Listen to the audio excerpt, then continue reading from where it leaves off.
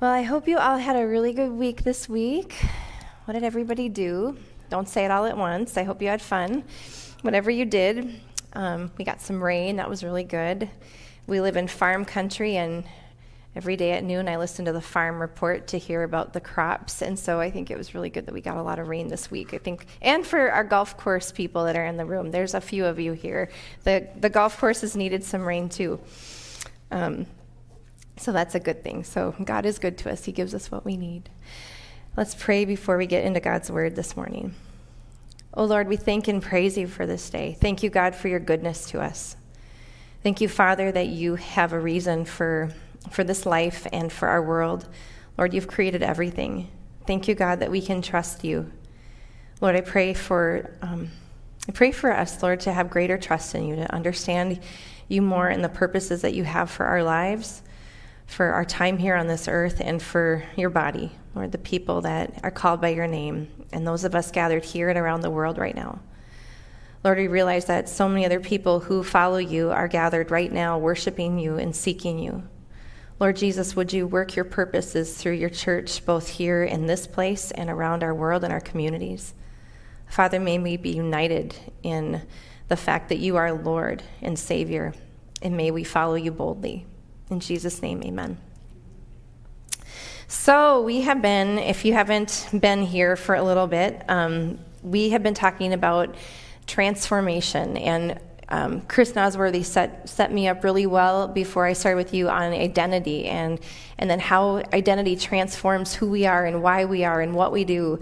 And so I thought it appropriate that we go through the book of Acts. I love the book of Acts, to be really honest with you, because we learn so much. You know, we learn our history. It's like going back in our faith history and seeing how it all began. And I'm always curious, and I wish I could go back. Like, if I had the gift of time travel, I think I would like to go back to this time and see what it was really like and how they did it, and how they did it really messy and imperfect because it was all happening and the Holy Spirit was revealing things to them in the moment. They didn't have the whole history laid out before them like we do. And so I would love to go back and see what it was like. And so I pray that as I prepare each week that we learn more and more, and that it encourages us, it spurs us on, and it helps us understand more of who we are as followers of Jesus.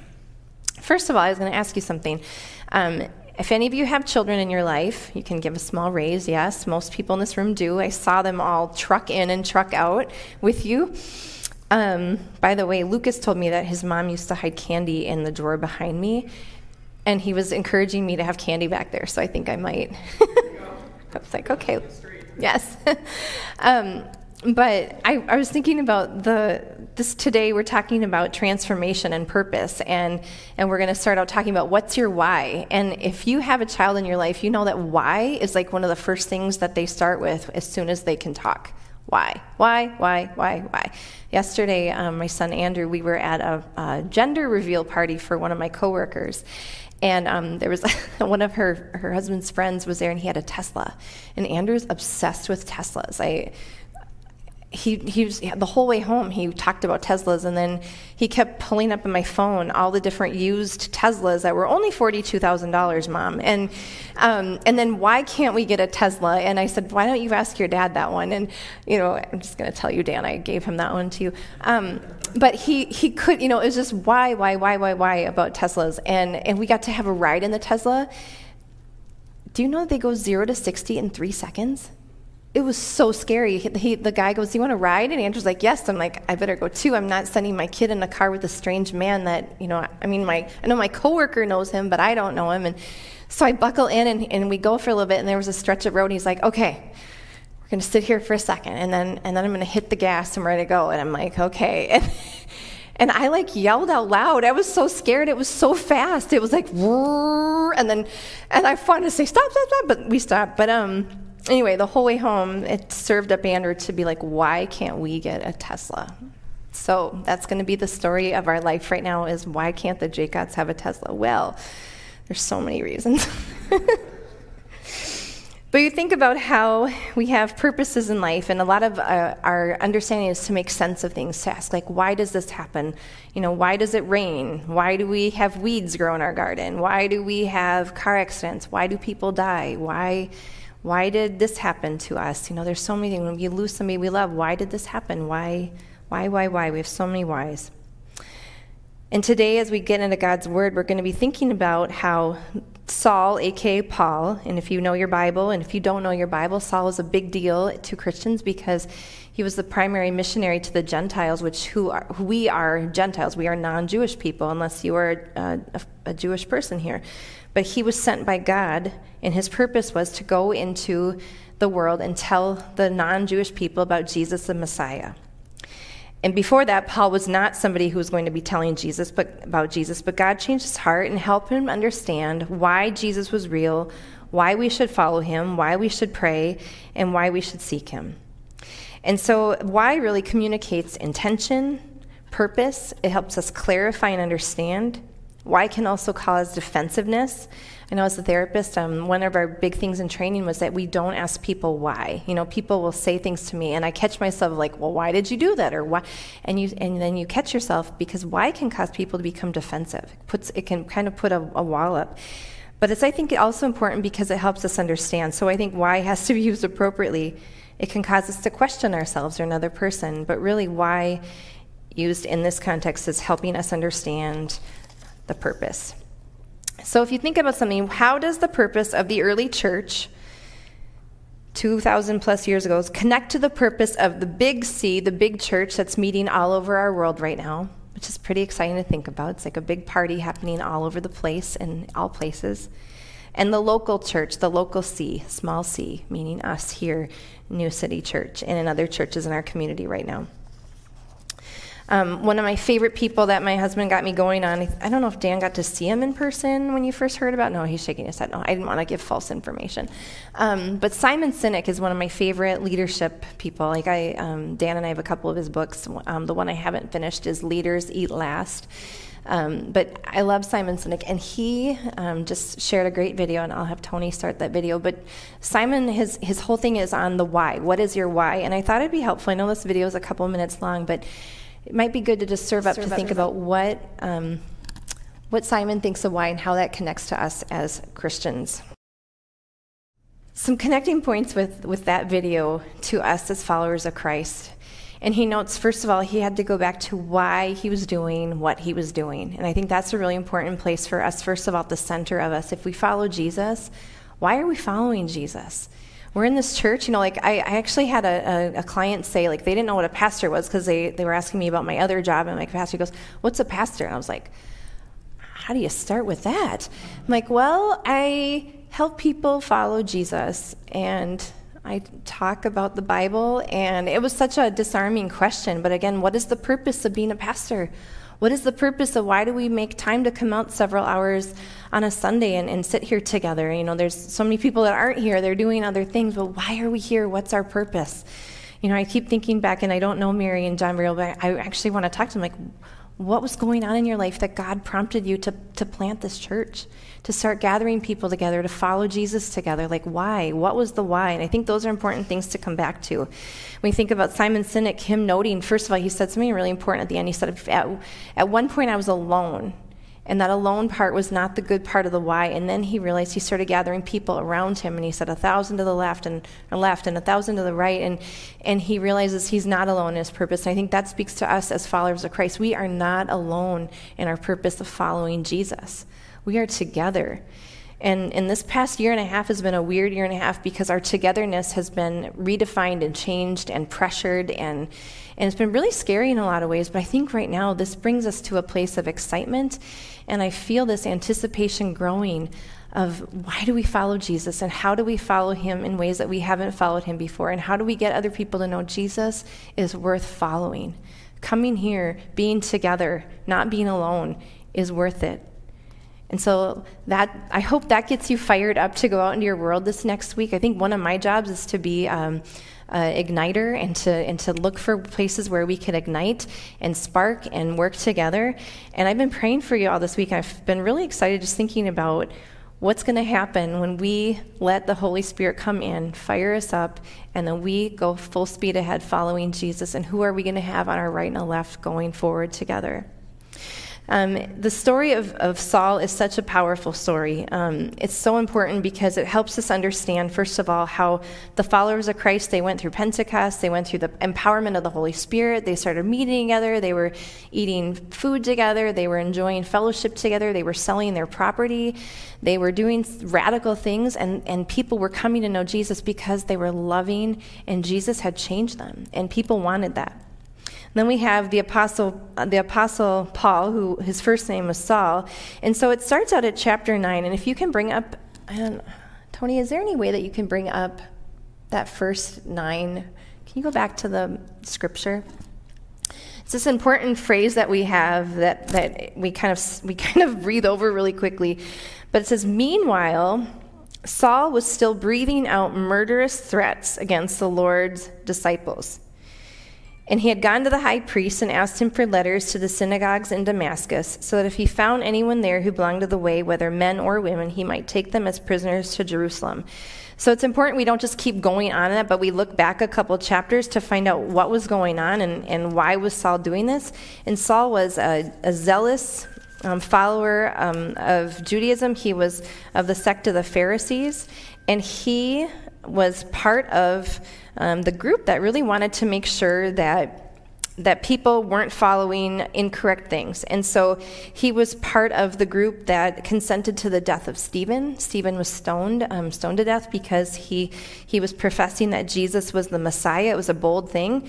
It says that Saul was there at the feet. They laid his clothes at his feet, and he approved of the stoning of Stephen.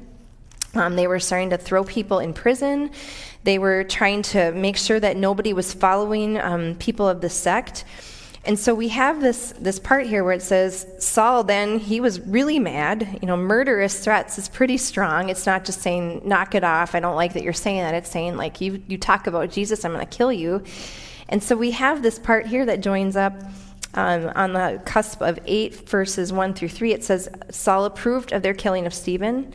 And then on that day, so on the day of Stephen's killing, something changed for the followers of Jesus. It says a great persecution broke out against the church in Jerusalem. Up until that point, it seems that people were kind of okay, that there were people who were still believing in Jesus. It seemed like there was some tolerance.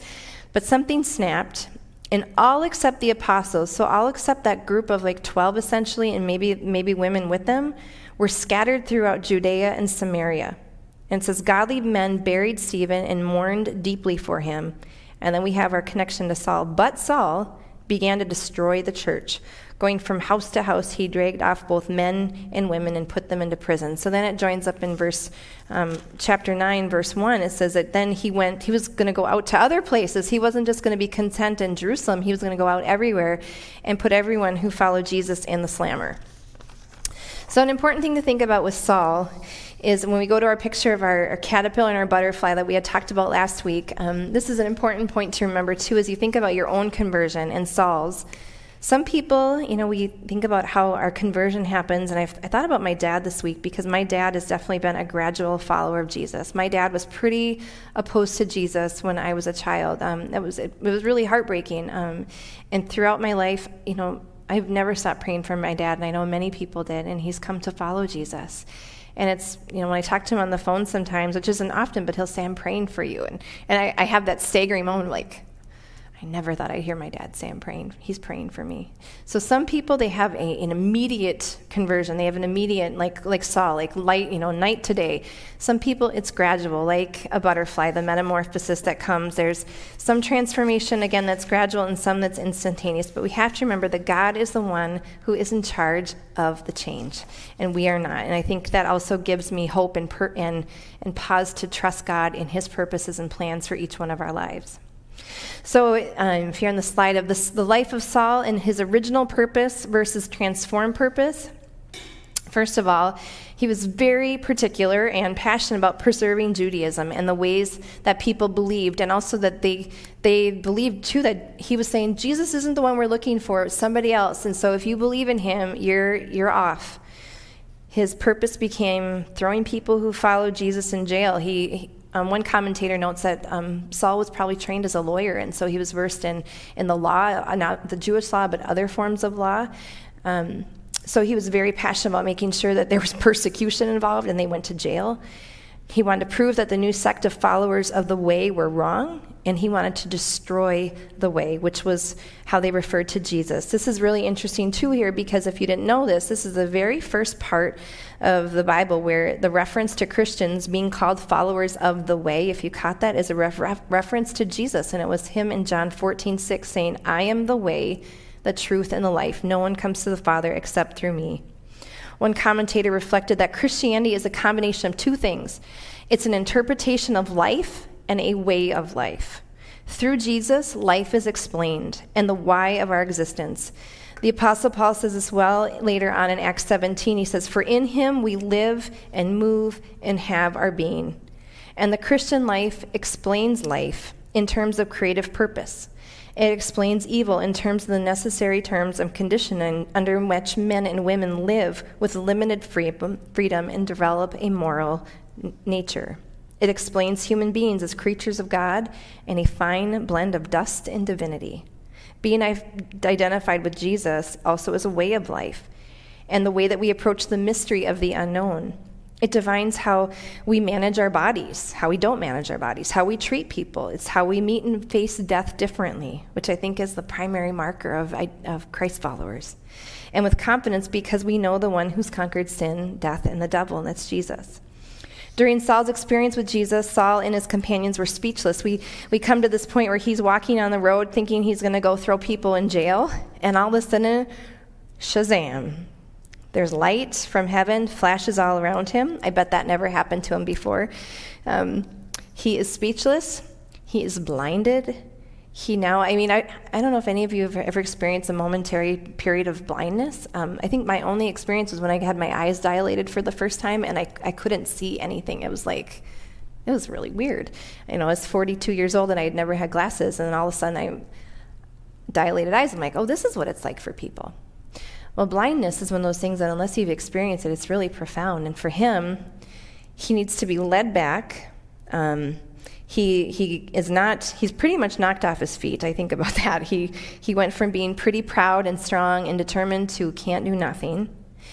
In 3 parts of Acts, it says that there was a voice heard, no one seen. In Acts 22:9, it's recorded that a light was seen and no voice by his companions. And then in Acts 26:13-14, it says a light from heaven shone.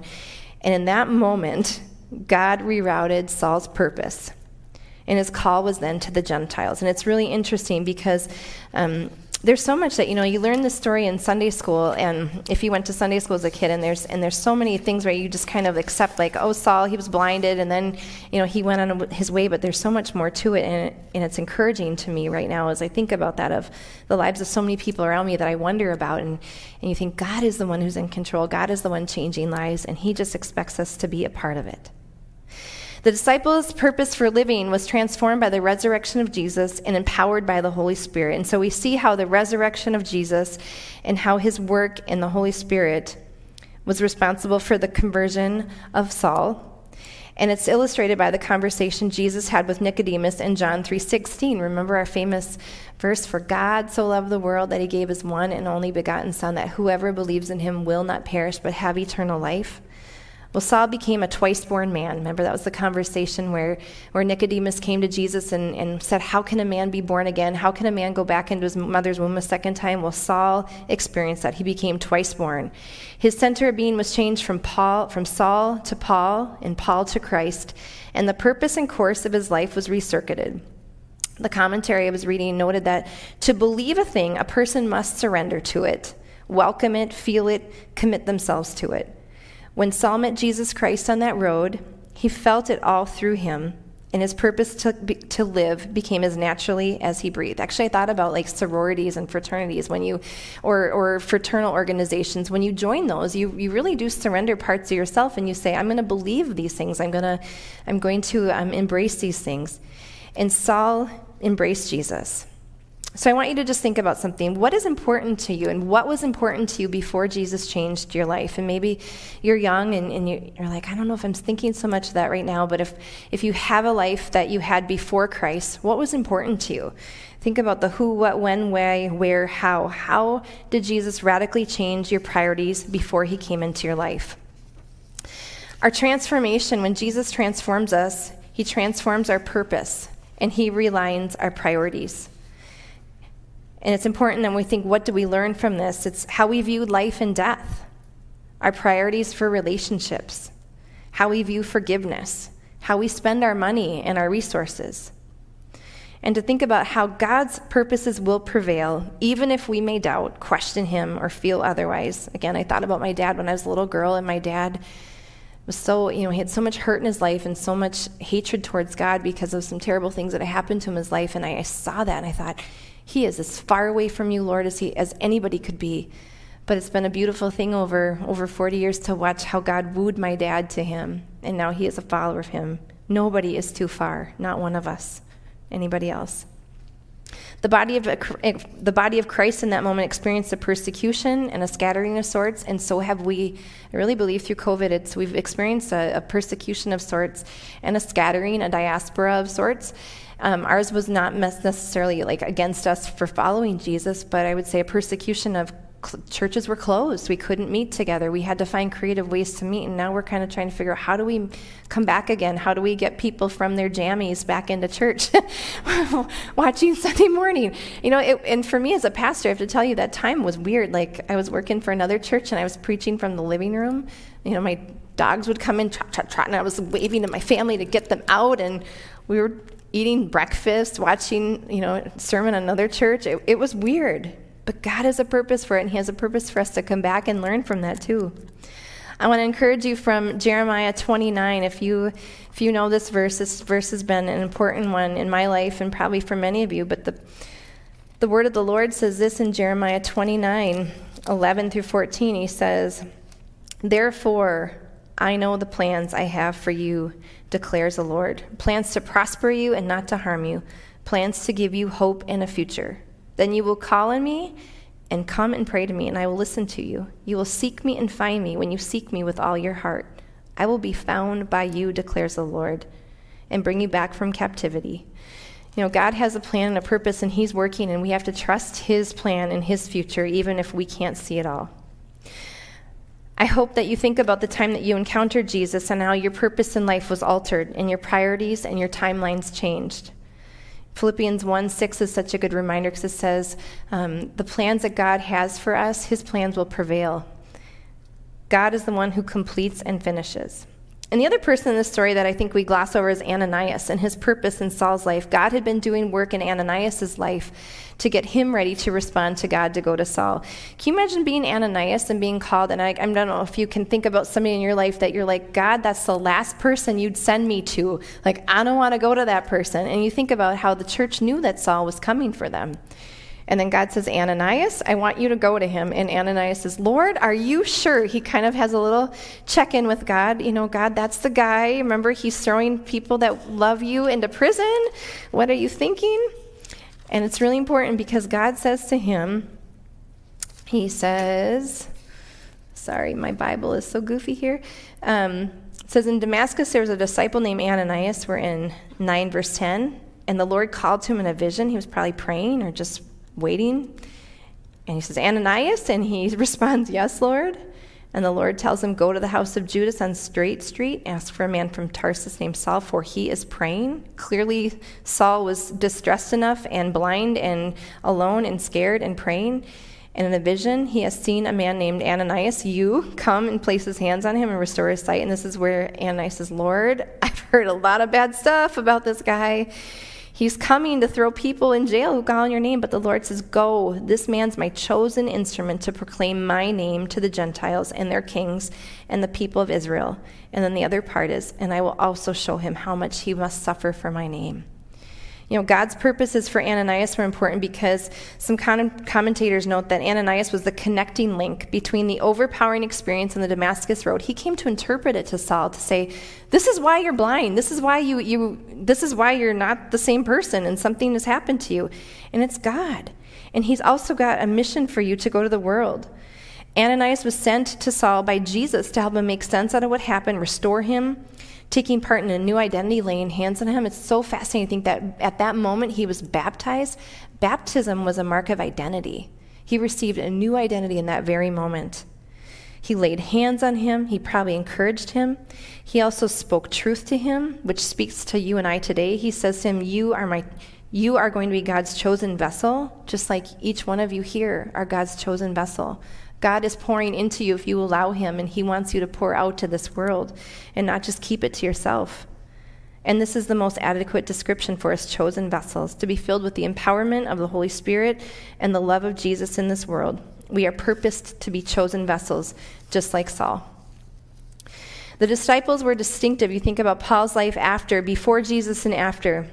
And he was recognized then as a new follower of Christ, even though people were terrified of him and doubted. You know, there's a lot of, if you get into commentaries, you kind of get into the dark side of like church history, because they argue back and forth of like, did this happen? Did that happen? Did that timeline happen? I don't even want to tell you all about it because it's confusing. But there is some discrepancy of like, did Saul go right away? Was Luke telling it right? You know.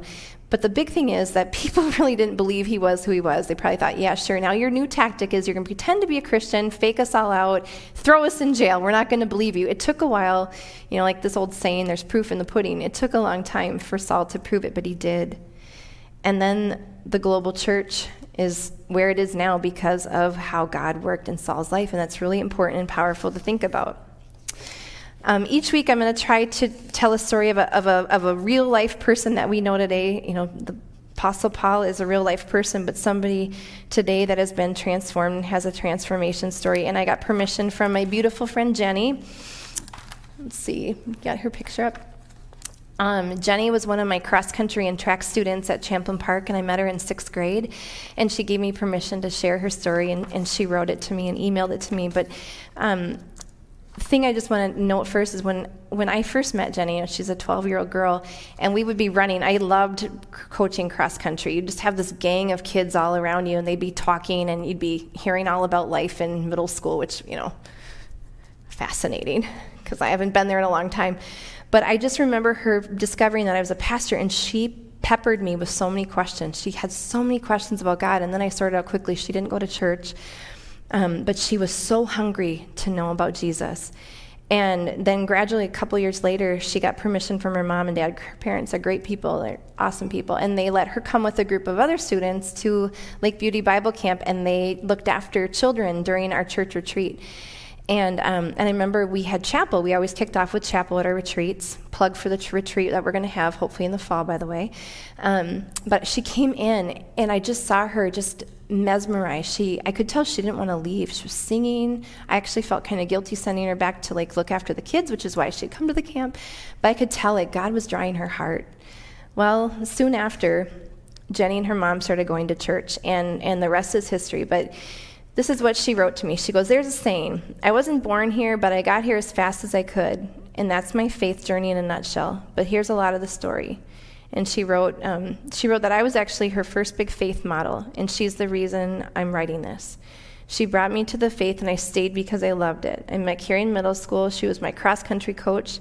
She was one of us, meaning she talked to us about anything and everything I did.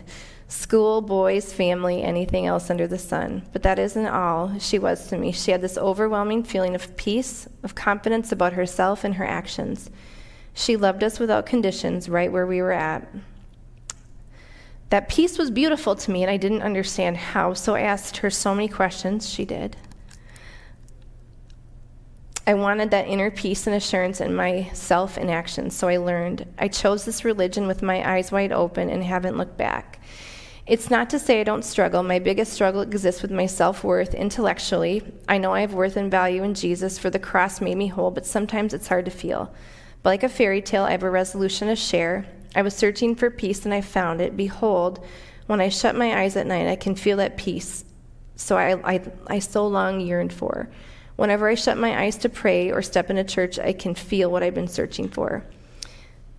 Finally, on the topic of self-worth, I actually felt God speak to me. One of my friends shared her testimony in front of a room of people, and I heard God say, "Look how much I love this person. You're no different."